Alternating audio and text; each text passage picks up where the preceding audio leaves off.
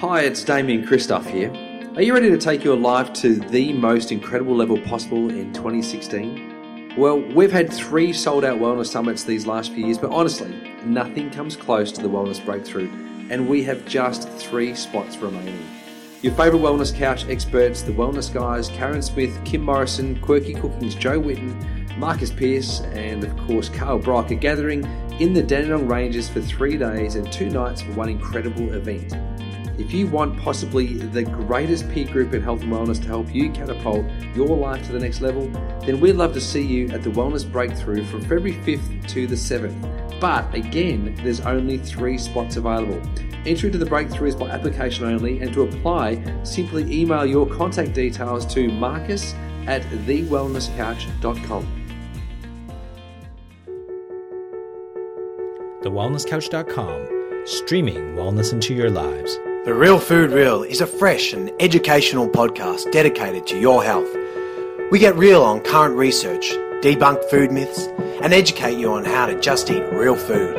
Your host, Steph Lowe, the natural nutritionist, is one of Australia's leading sports nutritionists, passionate about simplifying nutrition and addicted to coconut lattes, smoothies, and sweet potato. If you love the show, then please leave us a review on iTunes. Share the Real Food Real with your friends and continue to spread the real food love.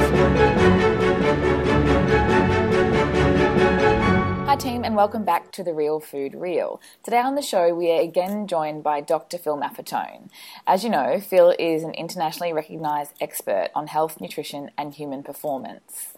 We had a great chat with Phil back on episode 45, but today Phil and I are going to cover all things death by dietary guidelines and the day low-fat diet. Hi Phil, and welcome to the show. Hello Steph, so great to be with you again. Awesome. I'd love you to start by giving us a little bit of an update actually. Last time we spoke you were sharing with us your app that's in the development stage. Can you share with us where things are at now and how it's progressing? Sure. The MAF app has just completed its second beta testing phase, and we've gotten back all the responses, and everything was really, really good. And so we are about to meet again to plan the app, kind of correct some of the little problems, add some other things that we wanted to add and didn't get a chance last time, and so on and so forth. And that should be released to the public soon. I hate to just say soon, but I'm hoping in the next month or so. You can keep up via the website, but I'm hoping that becomes available quickly, and then we will be continuing to develop an app that will be even more, will just be better. Better for the athletes, ways of measuring and testing things, dietary things and so forth. The current app includes a lot of that stuff now. So it's really been quite a journey and a lot of fun, and we've got something quite unique. So I'm looking forward to continuing the process. Yeah, absolutely. I think a lot of people are going to get their hands on that when it's available to download. Yeah. Mm-hmm. Very good. So I think it was late last year you wrote an article, or was it this year? You wrote an article titled The Day Low-Fat Diet. Now, I saw it quite a number of times shared on social media through clients of mine and certainly other health professionals, and it seems like it's quite popular as well. There's a number of comments on your website that people have applauded the article. I wanted you to start with a little bit of information about this article, and if you could share to start about the Journal of American Medical Association and what they have printed. Yeah, I when I got the idea for that, I was reading JAMA, and I was reading, and now I don't know how to pronounce his name. He's the chair at Tufts. At Tufts, he's the chair of the nutrition. Sorry, can't remember even his title. So I've got it here. He's the Dean of Tufts University Friedman School of Nutrition. His name looks very difficult to pronounce, but it's Dr. I was Darish. hoping you were going to try. Dr. Darish Mozaffarian. That was probably terrible. I apologize. You'll be hearing from him. Yes, and he wrote a very interesting and well-written piece in JAMA where he said we no longer see fat as being the evil it was said to be for all those, not just years, decades, and we should see fat as our friend, and we should shout it from the rooftops, et cetera, et cetera. And I thought it was a little funny. I thought it was interesting. I was glad to see it. I was a little disturbed by it because there were a number of us shouting that from the rooftops back in the 70s and 80s, and we were considered quacks. And so, I'm glad to see that there's an acceptance, especially with cholesterol, because that was, of all the fats, that was the worst fat. Even thinking about cholesterol was supposed to raise your heart disease risk. It's just terrible information, not based on science, certainly not based on the clinical world in terms of what we would see in patients. For example, those who ate well and consumed a lot of eggs like I did not have any cholesterol problems, did not have any risk factors for heart disease, any moderate or high risk factors. So it was good to see this. And then I thought about writing this article, The Day Low Fat Died, and I thought, no, that's kind of silly. And I started taking some notes, thinking, it would become a different article, and it turned out to be what you see there. And I think it came out in the last 2 or 3 weeks. I write these articles and they go through an editor and then eventually get posted on the website. So I don't remember when they come out, but there's sort of a companion article that also just came out, which is it's a play off the current U.S. dietary guidelines, which are not much different than the dietary guidelines that most governments recommend.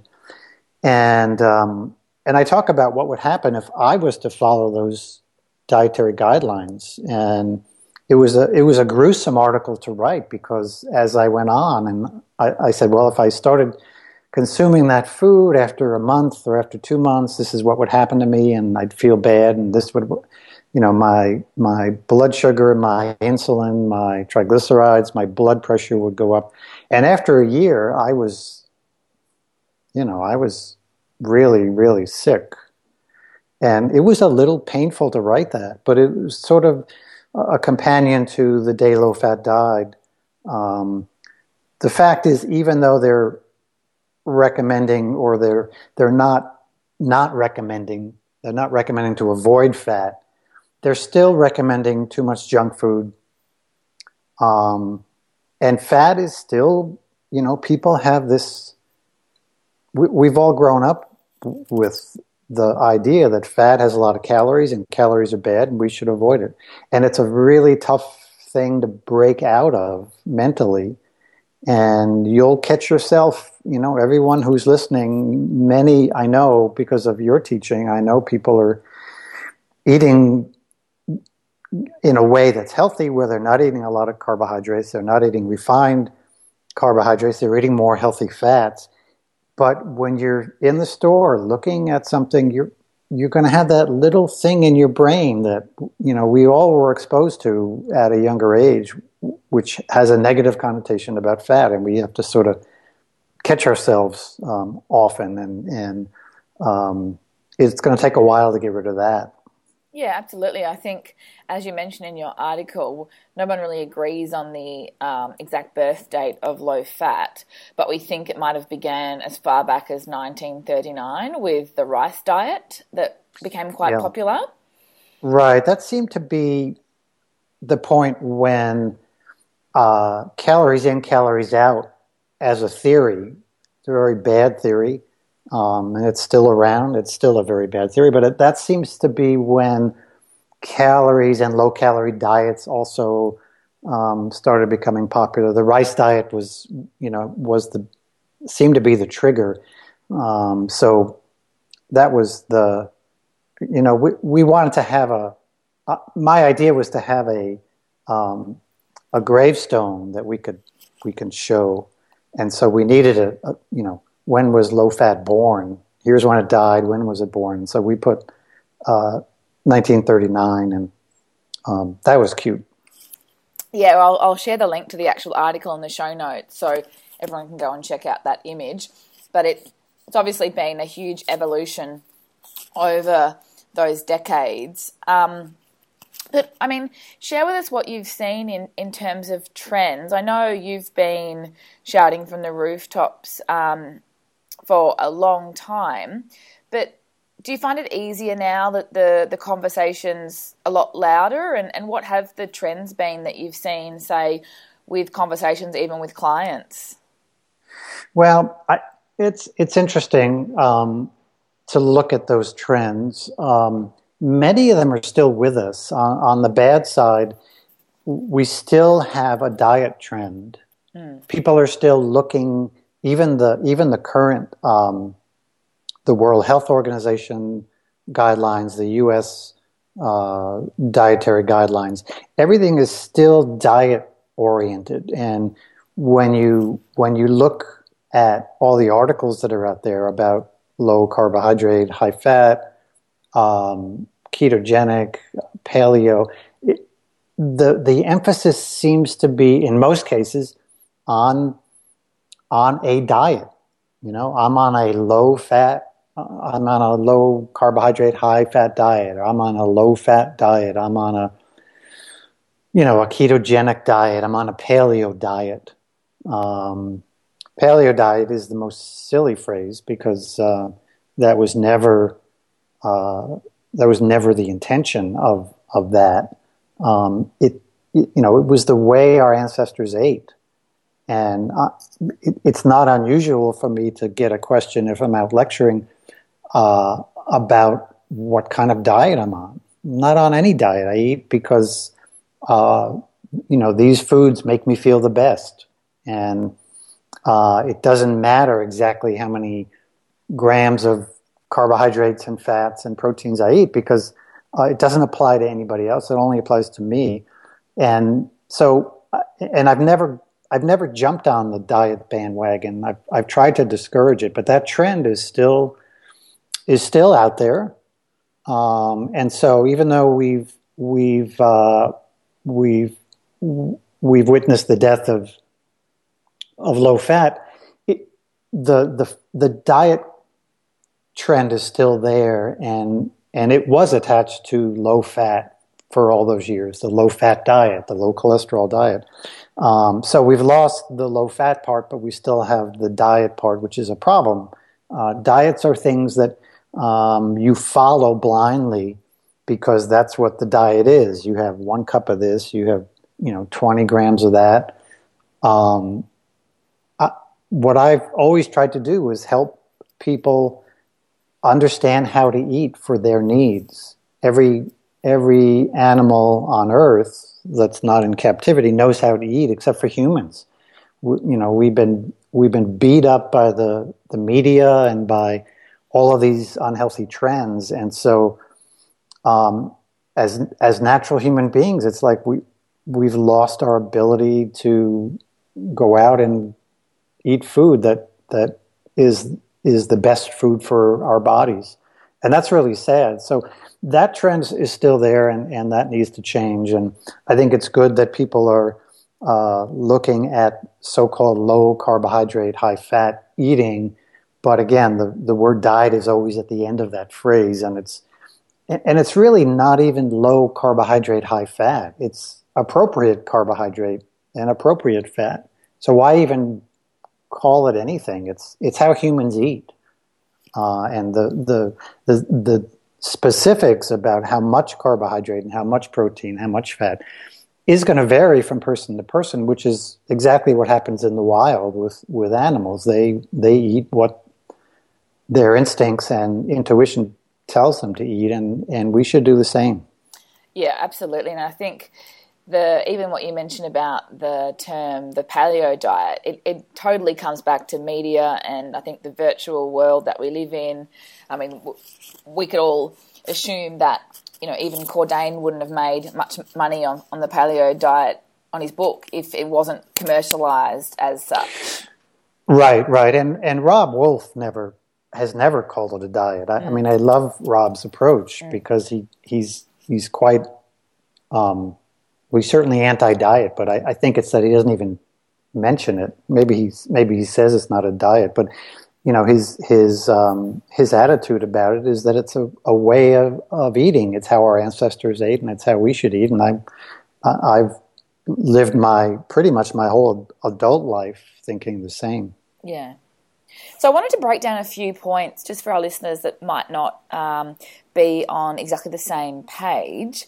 Let's start with the calories in, calories out approach, because that's, I think, still everywhere. I mean, we saw Oprah do a multi-billion-dollar deal with Weight Watchers and, I guess basically continue to encourage calorie counting as a form of weight loss to the masses. And I was extremely disappointed to see that happening in 2015, 2016, when we've spent the last 5 years or more really trying to drop the calorie counting, low fat, and I know you've been doing it for far longer than that. But share with us, I guess, why that calorie fallacy is incorrect, and certainly how it's not an effective way to get rid of excess body fat. Sure, it's an interesting discussion.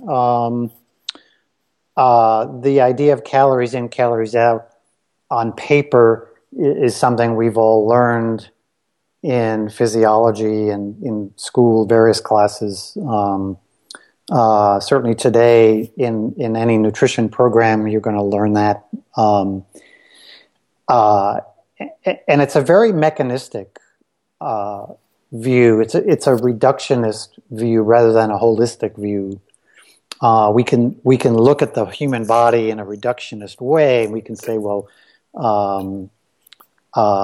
here's the pancreas, and here's the liver, and here's the small intestine, and here's the brain, and this organ does that, and this gland does this. But it doesn't work that way. We have a body that works in an amazing way. We don't know a whole lot about how the body works, despite having knowledge of just an incredibly vast knowledge, especially in the last 20 years. But the problem with calories in, calories out, the fact that we clinically know it doesn't work, the fact that studies have shown that people who go on those diets end up gaining their weight back, and a high percent end up gaining more than they lost, is quite telling. And the reason they would gain more weight than they lost is because their metabolism was injured in the process of following a low-fat diet. And that's really the answer to the question, why doesn't calories in, calories out work? Because we don't consider metabolism. We just consider the numbers of calories that we eat and the expenditure of calories in the form of movement, for example.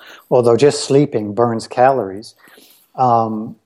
The more detail about it is that we don't just burn calories. We burn calories of fat and calories of sugar. Yeah.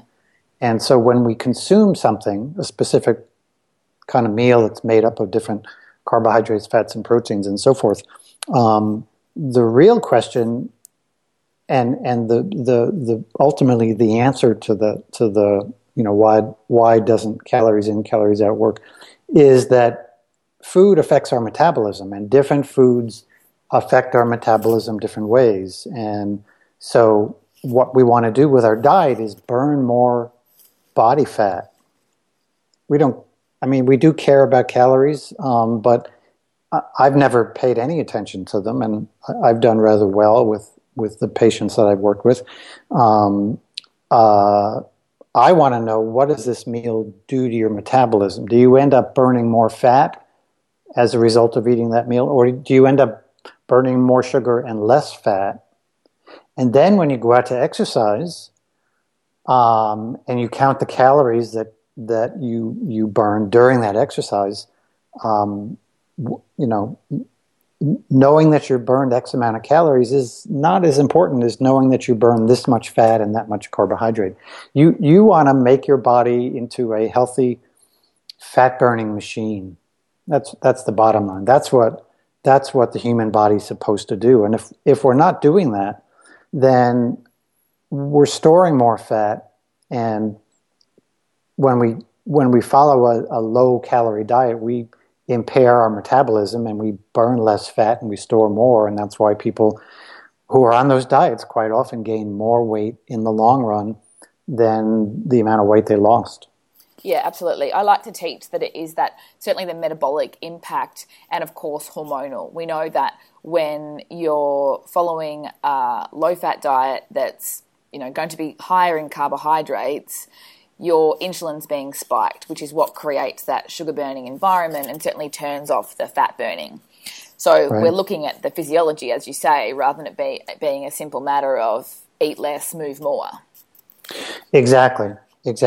And I should add that you mentioned insulin spiking, and that whole idea of consuming carbohydrates, producing insulin above the level that's healthy. It's possible for young, healthy individuals to consume the kinds of meals that are around now and actually produce too much insulin. A lot of times when you mention that to people, that you eat too much carbohydrate and your insulin spikes, they say, or they think, well, not in me because I'm not diabetic, or I'm not insulin resistant, or I don't have any of those metabolic problems. Well, they showed, I think the first time I read it was a study in 1983, and they were using young, healthy college students, and they fed them a lot of junk, and they overproduced insulin. So we've known that refined carbohydrates are that powerful, and certainly as refined carbohydrate intake really started going up back in depending on the studies you want to look at, certainly back in the 70s into the 80s, the obesity epidemic, the overfat epidemic, the diabetes epidemic, chronic disease, risk of chronic disease, all those things started going up with it. And it's interesting that there are some studies that are showing that recently as a population, our carbohydrate consumption has actually been reduced. And the problem, and you'll hear this, you'll hear sugar industry people, carbohydrate industry people saying, look, the carbohydrate intake has actually been going down, so the obesity epidemic is not our fault. Well, not quite, not so fast. What's happened is people have become much more insulin resistant. Many have become diabetic, in fact, but people have become much more insulin resistant, and there's a genetic component. This has affected our genes. So now we're seeing children who are more susceptible to insulin resistant and diabetes because of what their parents did and now what their grandparents did. And so even though carbohydrate intake as a population has gone down, we're still seeing the obesity epidemic, the overfat, diabetes, chronic disease epidemic. They're still continuing to rise because people have become actually more insulin resistant. And here's really the bottom line, is it takes less junk food to trigger that insulin in many people compared to when they were younger. That's one of the problems with insulin resistance. It just keeps getting worse. So you don't have to eat as much refined carbohydrate compared to 10 years ago or whatever to produce the same over amount of insulin. Yeah, absolutely. And there's so much I want to break down there. I think certainly when we discuss that subset of the population, like younger people, I think one of the stories they tell themselves is, they're lean, so they're fine. Whereas when you start to explain the effect of insulin in terms of that insatiable hunger, the energy slumps, the cravings, suddenly they start to actually relate that food intake to what they're experiencing. Yep. And as you know, when you get someone to eat more fats and they can get fantastic satiety and their energy stays stable and their cravings are controlled, their experience is obviously the complete opposite. So I feel like that's a great place for people to focus on perhaps what they're experiencing now versus what's possible when they eat real food that's naturally higher in fat. Right. And good points. People should not rely on any governmental dietary recommendations, or World Health Organization recommendations. They shouldn't allow, in the U.S., they shouldn't allow insurance companies to dictate what kinds of doctors they see to get nutrition advice, for example, and so on and so forth. And in many cases, and it's really, really sad, but the fact is, in many cases, people don't have anywhere to go. They should be able to go to their doctor and say, "Look, I'm overweight, I'm tired, I'm hungry all the time. What should I do?" And unfortunately, for most people, if they were to do that, the doctor would either say, "I don't know," or have some off-the-shelf diet that they're put on. And that means we need to take responsibility for our own health, all of us. It's what I've always done. Now, you might get some assistance from a health practitioner. You might find that a diet analysis is very helpful. You're going to go on this journey, and you've got to learn how to eat, and it may mean getting some help from some professionals. So, but people need to, if your plumbing gets all messed up in your home, and you're not good at fixing that stuff, you're going to hire a plumber, but you're going to oversee the plumber's work. Even though the plumber is the expert, and that's what people can do. And so using those signs and symptoms that you mentioned, hunger is a great one. Satiety is a very good one. Fatigue is, they're all tied together. So if you just use hunger, satiety, cravings might be thrown in there too, and energy. These are just, looking at the most common complaints that health practitioners hear from individuals. Fatigue is always ranks up there, high up on the list, if not number one. Hunger is a very common one. So take these symptoms, and if you're the kind of person who has progressed to, developed other problems like hypertension, for example, now you have a sign that you could easily measure as well. And I developed something called the 2-week test many years ago, and basically it's a 2-week period where you reduce your moderate and high glycemic foods, you eliminate all junk food, you reduce a lot of other carbohydrates, and you write down your signs and symptoms: hunger, cravings, fatigue, sleeping. You write down any other abnormalities. High blood pressure is a good one that most people can measure at home. And over the 2-week period, you monitor those signs and symptoms. And as you reduce your insulin because you've cut back on your carbohydrate intake, many of those signs and symptoms disappear. In fact, the blood pressure, I often have to give some cautionary advice when people do the 2-week test, because if they're on medication, for example, for their blood pressure, it's possible their blood pressure can come down so quickly that it normalizes. I've seen that a lot. And now you've got normal blood pressure, but you're still on medication. And you could go into a state of hypotension, which is very real and very serious.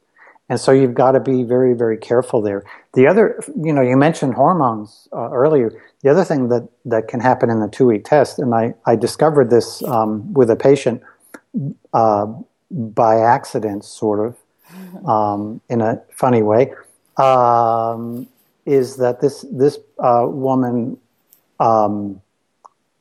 went on the 2-week test and became pregnant. Not because of the 2-week test.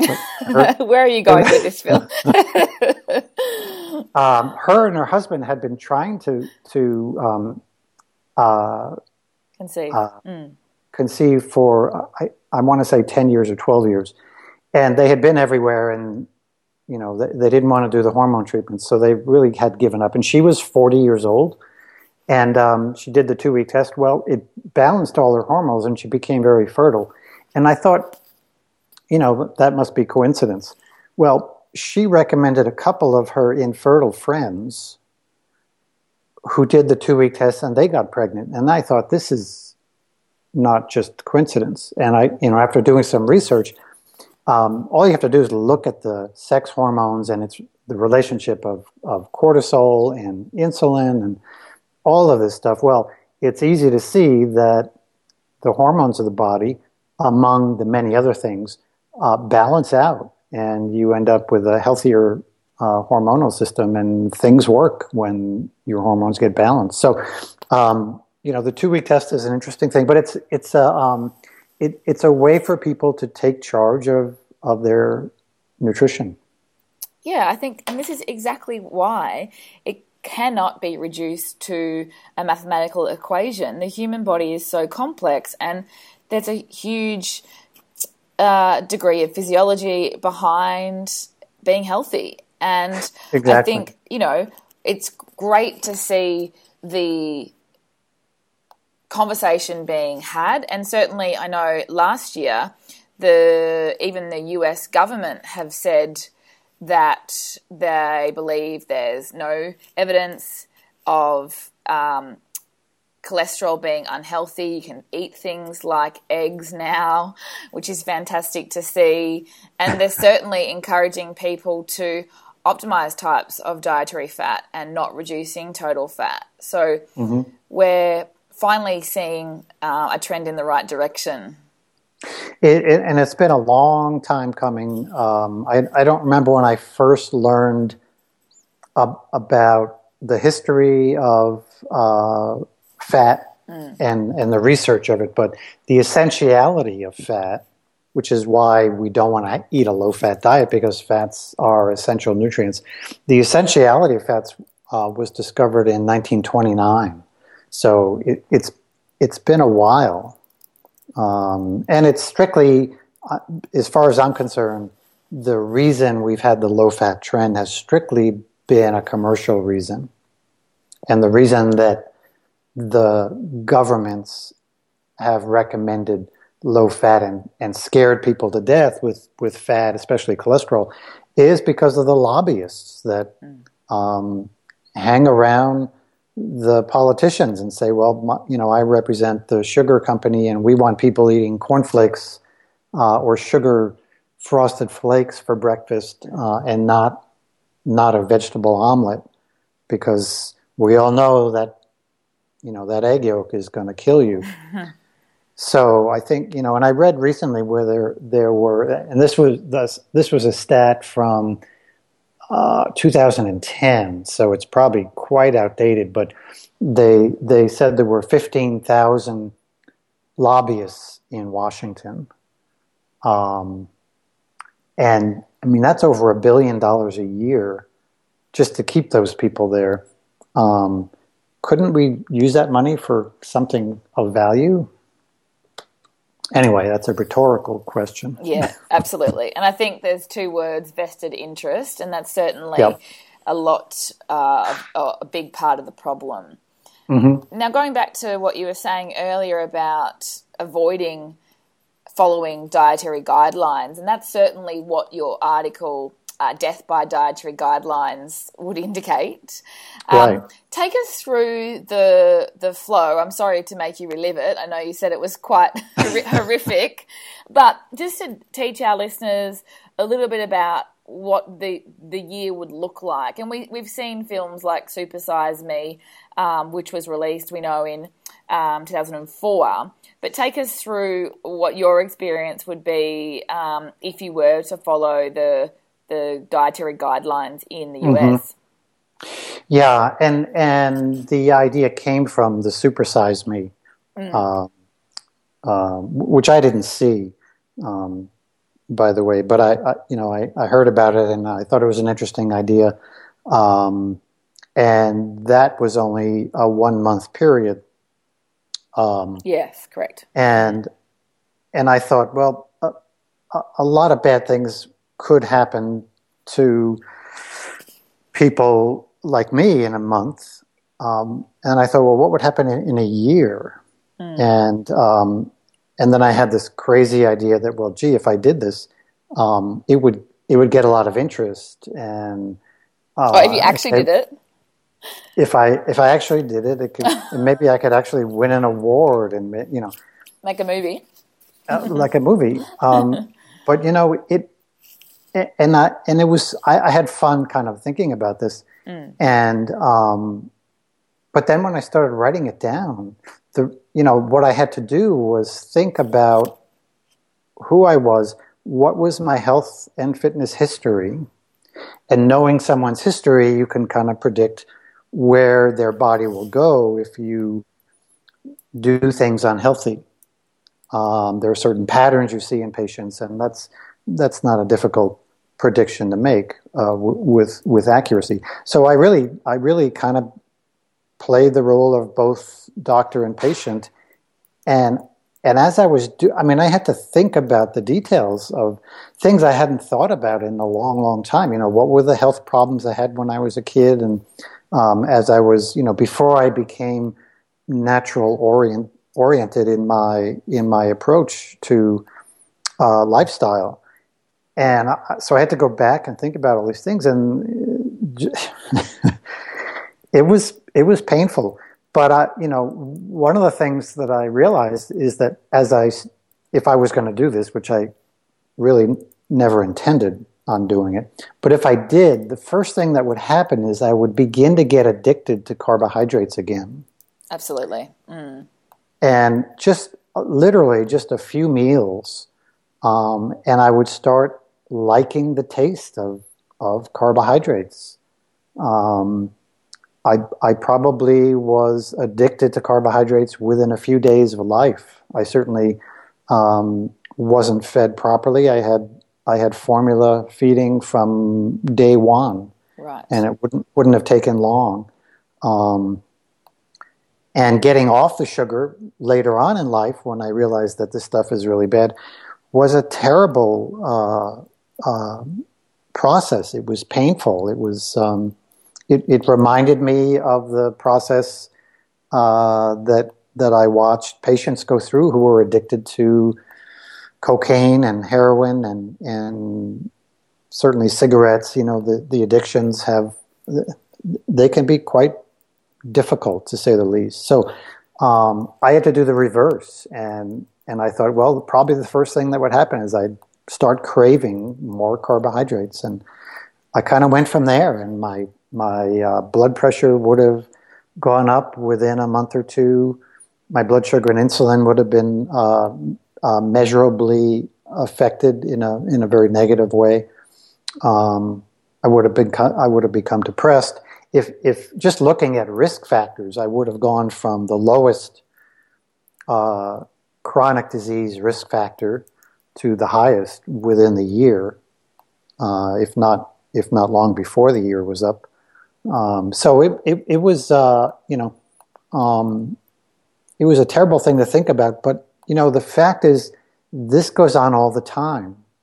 We've got 5, 10-year-olds, 15, 20-year-olds, 30-year-olds, 40-year-olds who are living this kind of comical thing that I wrote about, but it has a very serious component to it in that many people in the world are literally going through the same thing every day. Yeah, I think that's so true. Like, you and I might not be exposed to it as much as some people are, but I wanted to make the point that you mentioned in the article under the 1 year time frame. Some of the points that you have mentioned certainly refer to feelings of depression. Yes. And I was having a conversation with a client yesterday who's made some fantastic changes over the last year, and he had caught up with an old friend who he hadn't seen for 2 years, and it turned out this guy had been, basically isolating himself because he has been feeling really depressed for the last 2 years. Following a conventional diet, has little knowledge on real food and how to make some changes, but I just thought it was so interesting that people are still caught up in following either the government guidelines and or eating far too much junk, and we are still losing sight of the way nutrition and wellness can be the treatment for these sorts of conditions. Right.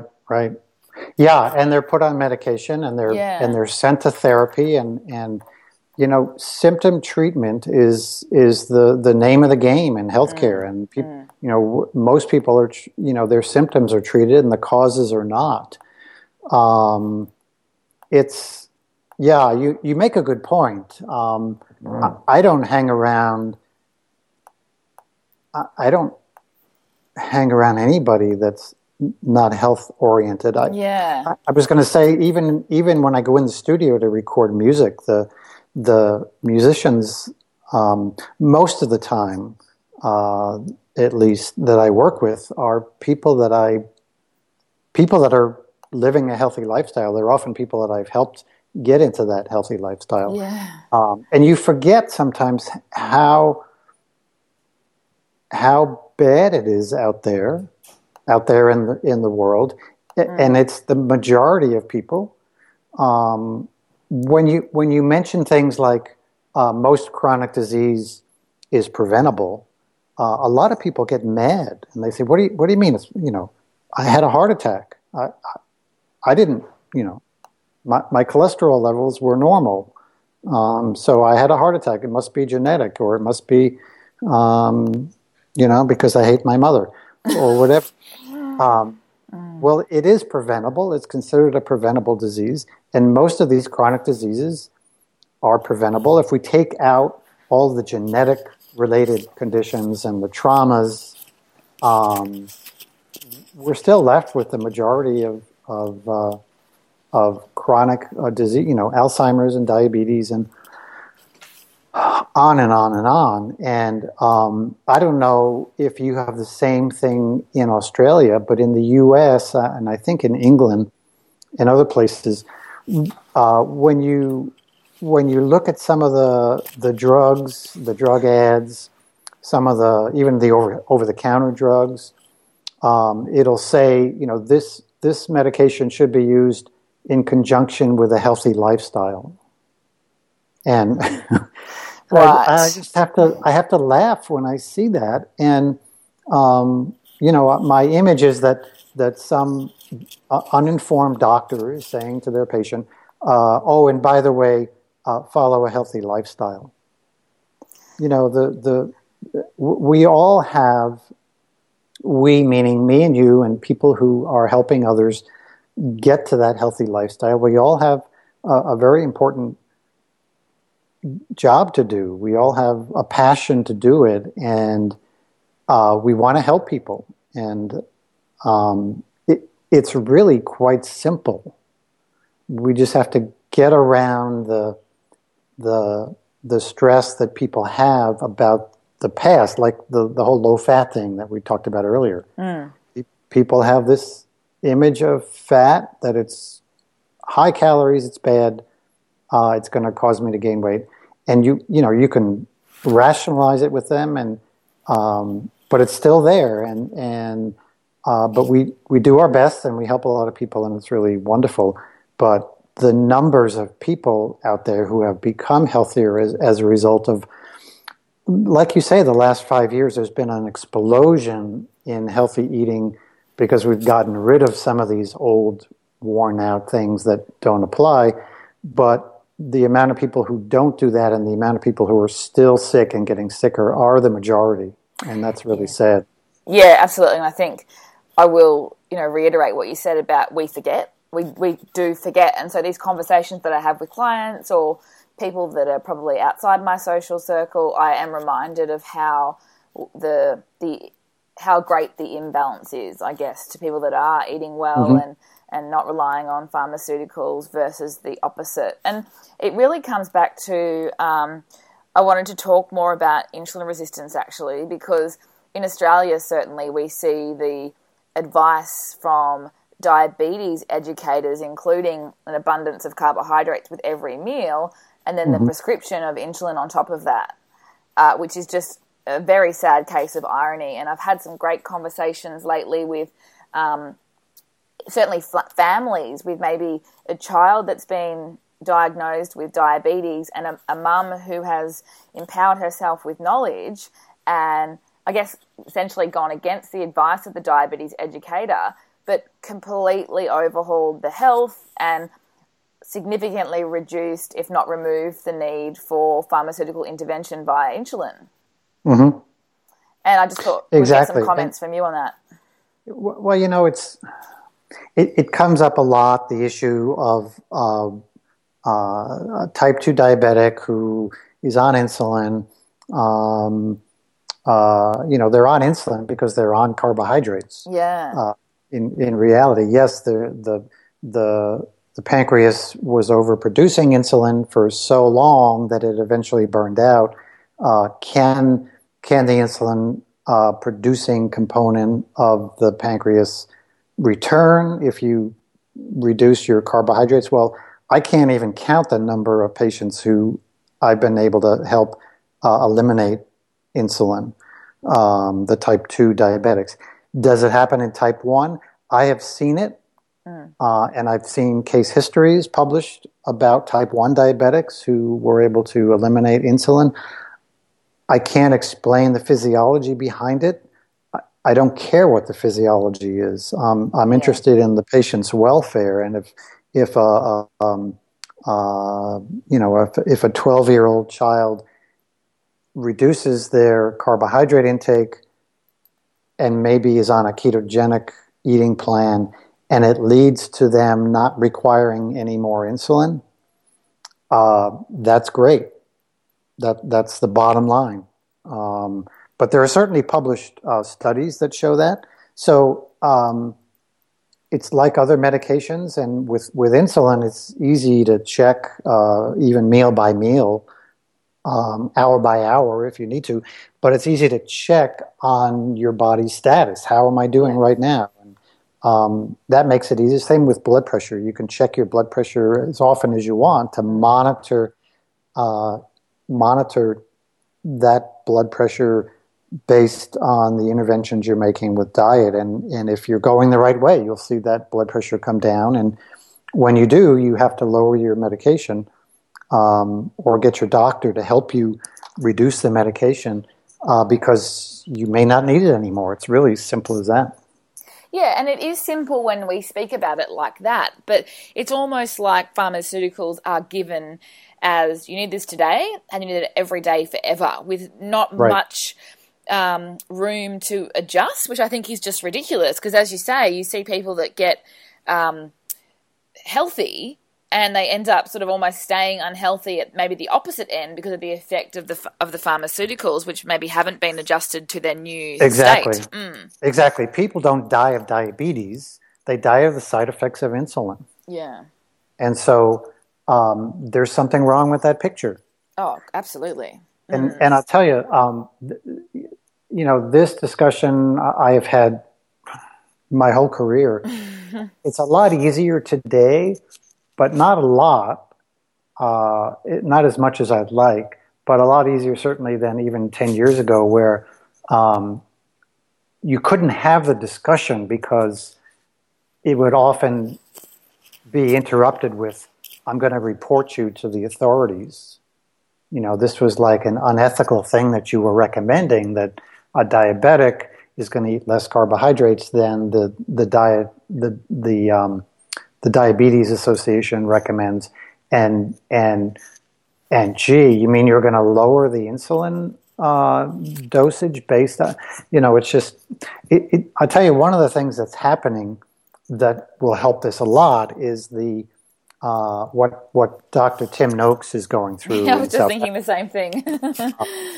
He had the opportunity to make all of that go away, but he said, no, we're going to go through with this. What is it? So it's not really a trial. It's a hearing. It's a hearing, and it's and I'm not up on this real well. I've talked to Tim about it, but it's not the Diabetes Association, is it? It's the dietitians. Yeah, I believe. Actually, how it started was with a conversation over Twitter. So he advised a mother to wean her child on low carb, high fat, essentially real food, right? And a Twitter conversation led to a complaint being lodged by the Association for Dietetics in South Africa. So you're right, it is against dietitians. Yeah, and I think what it's done is it's brought out a lot of discussions about these issues, and the reporting is it's become a worldwide thing, and it's been interesting. Gosh, how could a healthcare professional possibly recommend that you give a young baby cereal as their first food? I know, at 6 months. Yeah. When they haven't even got the enzymes in their pancreas to digest the carbohydrates. It's absolutely absurd. In fact, the carbohydrates are the last thing on the list. I've written a lot about this, and I make a list of, starting them with vegetables and meats and fats, and then grains are like at the, after months of giving your baby foods very carefully, fresh, healthy foods. The last thing you try are some type of healthy, whole grain, nothing refined. Because I think that should be after. They may or may not tolerate.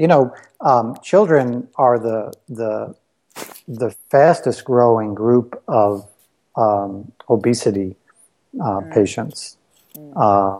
So there's obviously a big problem, and that doesn't seem to be stopping too soon either. Yeah, but the common denominator in lots of our topics today is that there's a problem with the guidelines. You see rice cereal being recommended at 5 or 6 months when it should be well after a year. And, babies need fats and proteins, and they're just being fed carbohydrates. It doesn't make any sense. They're growing. They need fats and proteins to make that happen. Exactly. And if you look at the content of breast milk, that's a good guideline. There's not a lot of carbohydrate in there. There's a lot of fat in there, cholesterol and protein. But, as the baby develops and as their intestinal tract matures, they're able to digest more of these healthy foods, proteins, meats, and fats. And the brain is 60+% fat, and if you're not getting that in the diet, you're going to affect your brain potentially in a serious way. Yeah, I mean, it just makes so much sense. But I think I like what you mentioned about Tim Noakes. He could have obviously put it away, but instead he's really going to strongly stand up to this so that we can continue to have the conversation about how we have been doing the wrong thing for so long. We know the hearing's been adjourned until sometime this year, I think in Feb.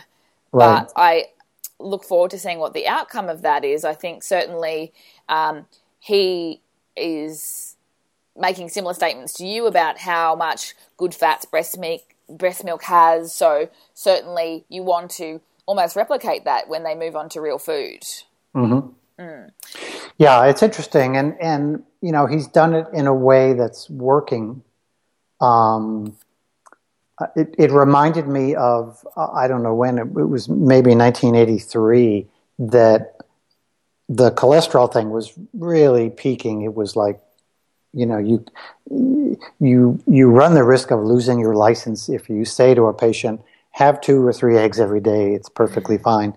And that's what I did. And I thought, well, gee, to make a really big point and to get a lot of media attention, why don't I develop an egg carton and we can sell eggs, and on the egg carton I'll print, these eggs don't raise cholesterol, and they'll tell me I have to stop selling those eggs because it's not true, and I'll say, well, it is true. Prove to me that it's that eating eggs raises cholesterol. And at the time, there was a lot of speculation, but there was also speculation that eating eggs didn't change your cholesterol.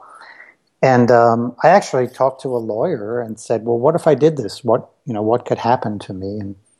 And she said it would, you know, it would come from the USDA, and it wouldn't come down to whether eggs raised cholesterol or not. They would, you know, they would get you on some other technicality, and it wouldn't be worth your while. That's actually what's happening with Tim. So now it's turning into he gave advice without knowing the case history type claim. Right. Yep. So they're almost trying to, I guess, brush under the table the LCHF, the real food type conversation, because come on, you can't argue that. And in court, they'll obviously be able to separate fact from fiction, I hope. But yeah, it's similar here. They're turning it to be a different issue and still going ahead with the hearing. Mm-hmm. Yeah. And he's I want to say he's excited. Because it's really it's spreading the word. I don't know if he would use the word exciting. I know he's very busy with it, but he's also spending a lot of his own money, and so it's a noble thing that he's doing. And Tim has been. I've been a big fan of Tim's since I first read his very first published paper, which was about marathoners having heart attacks. Yeah. And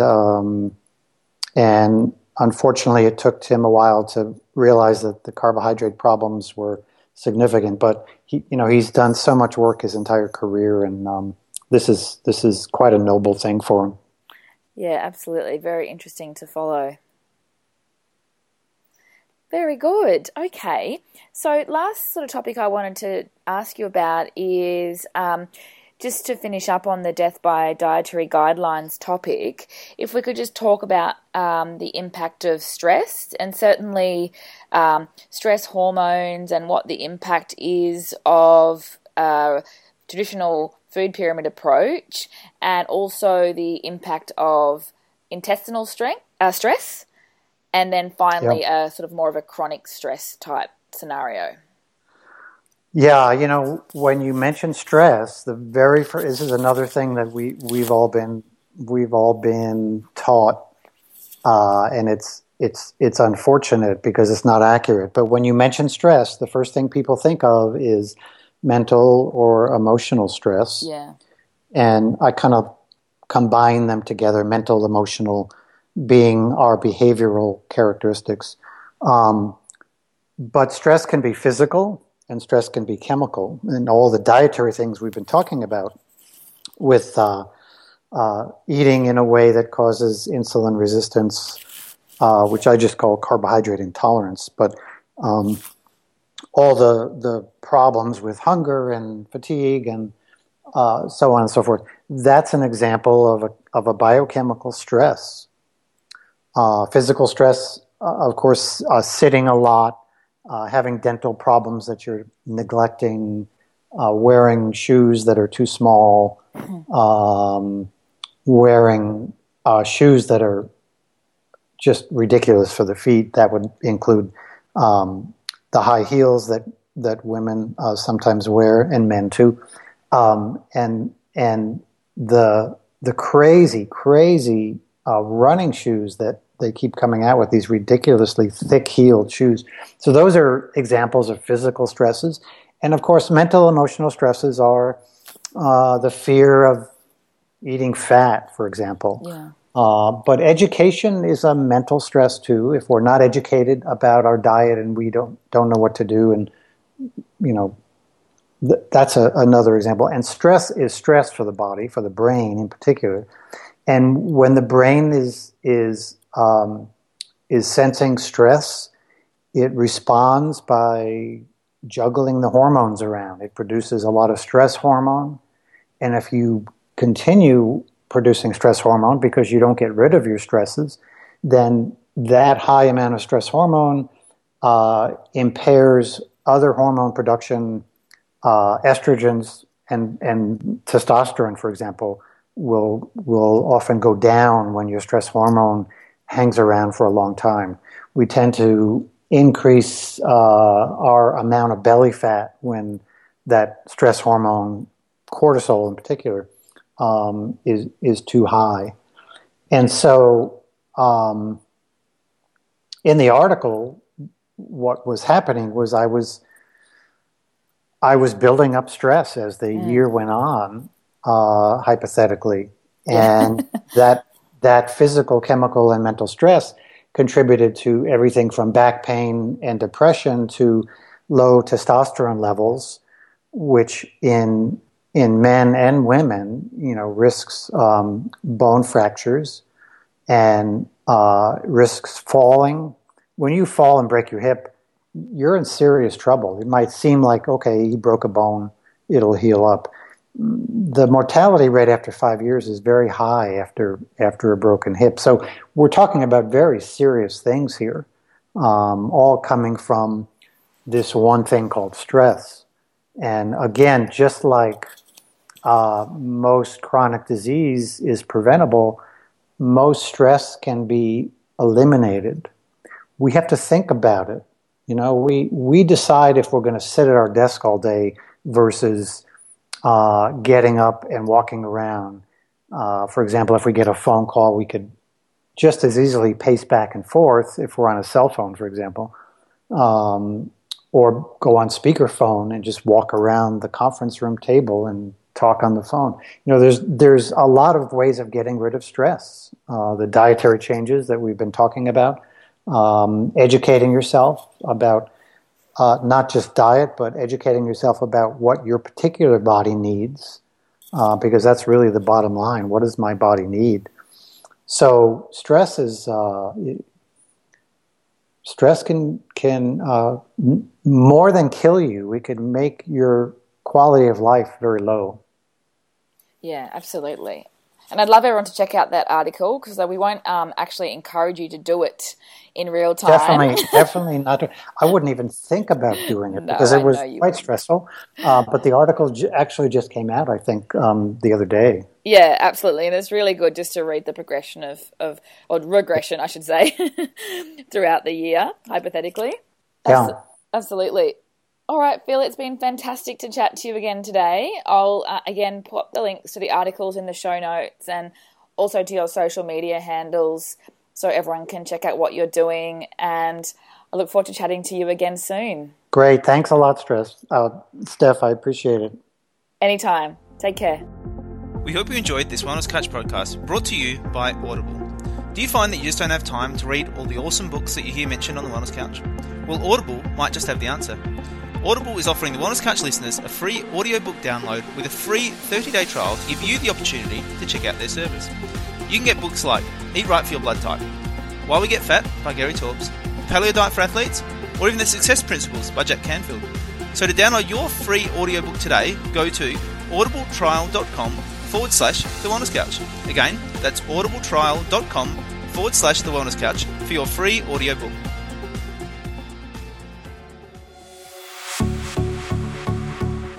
This has been a production of TheWellnessCouch.com. Check us out on Facebook and join in the conversation on Facebook.com/The Wellness Couch. Subscribe to each show on iTunes and check us out on Twitter. The Wellness Couch, streaming wellness into your lives.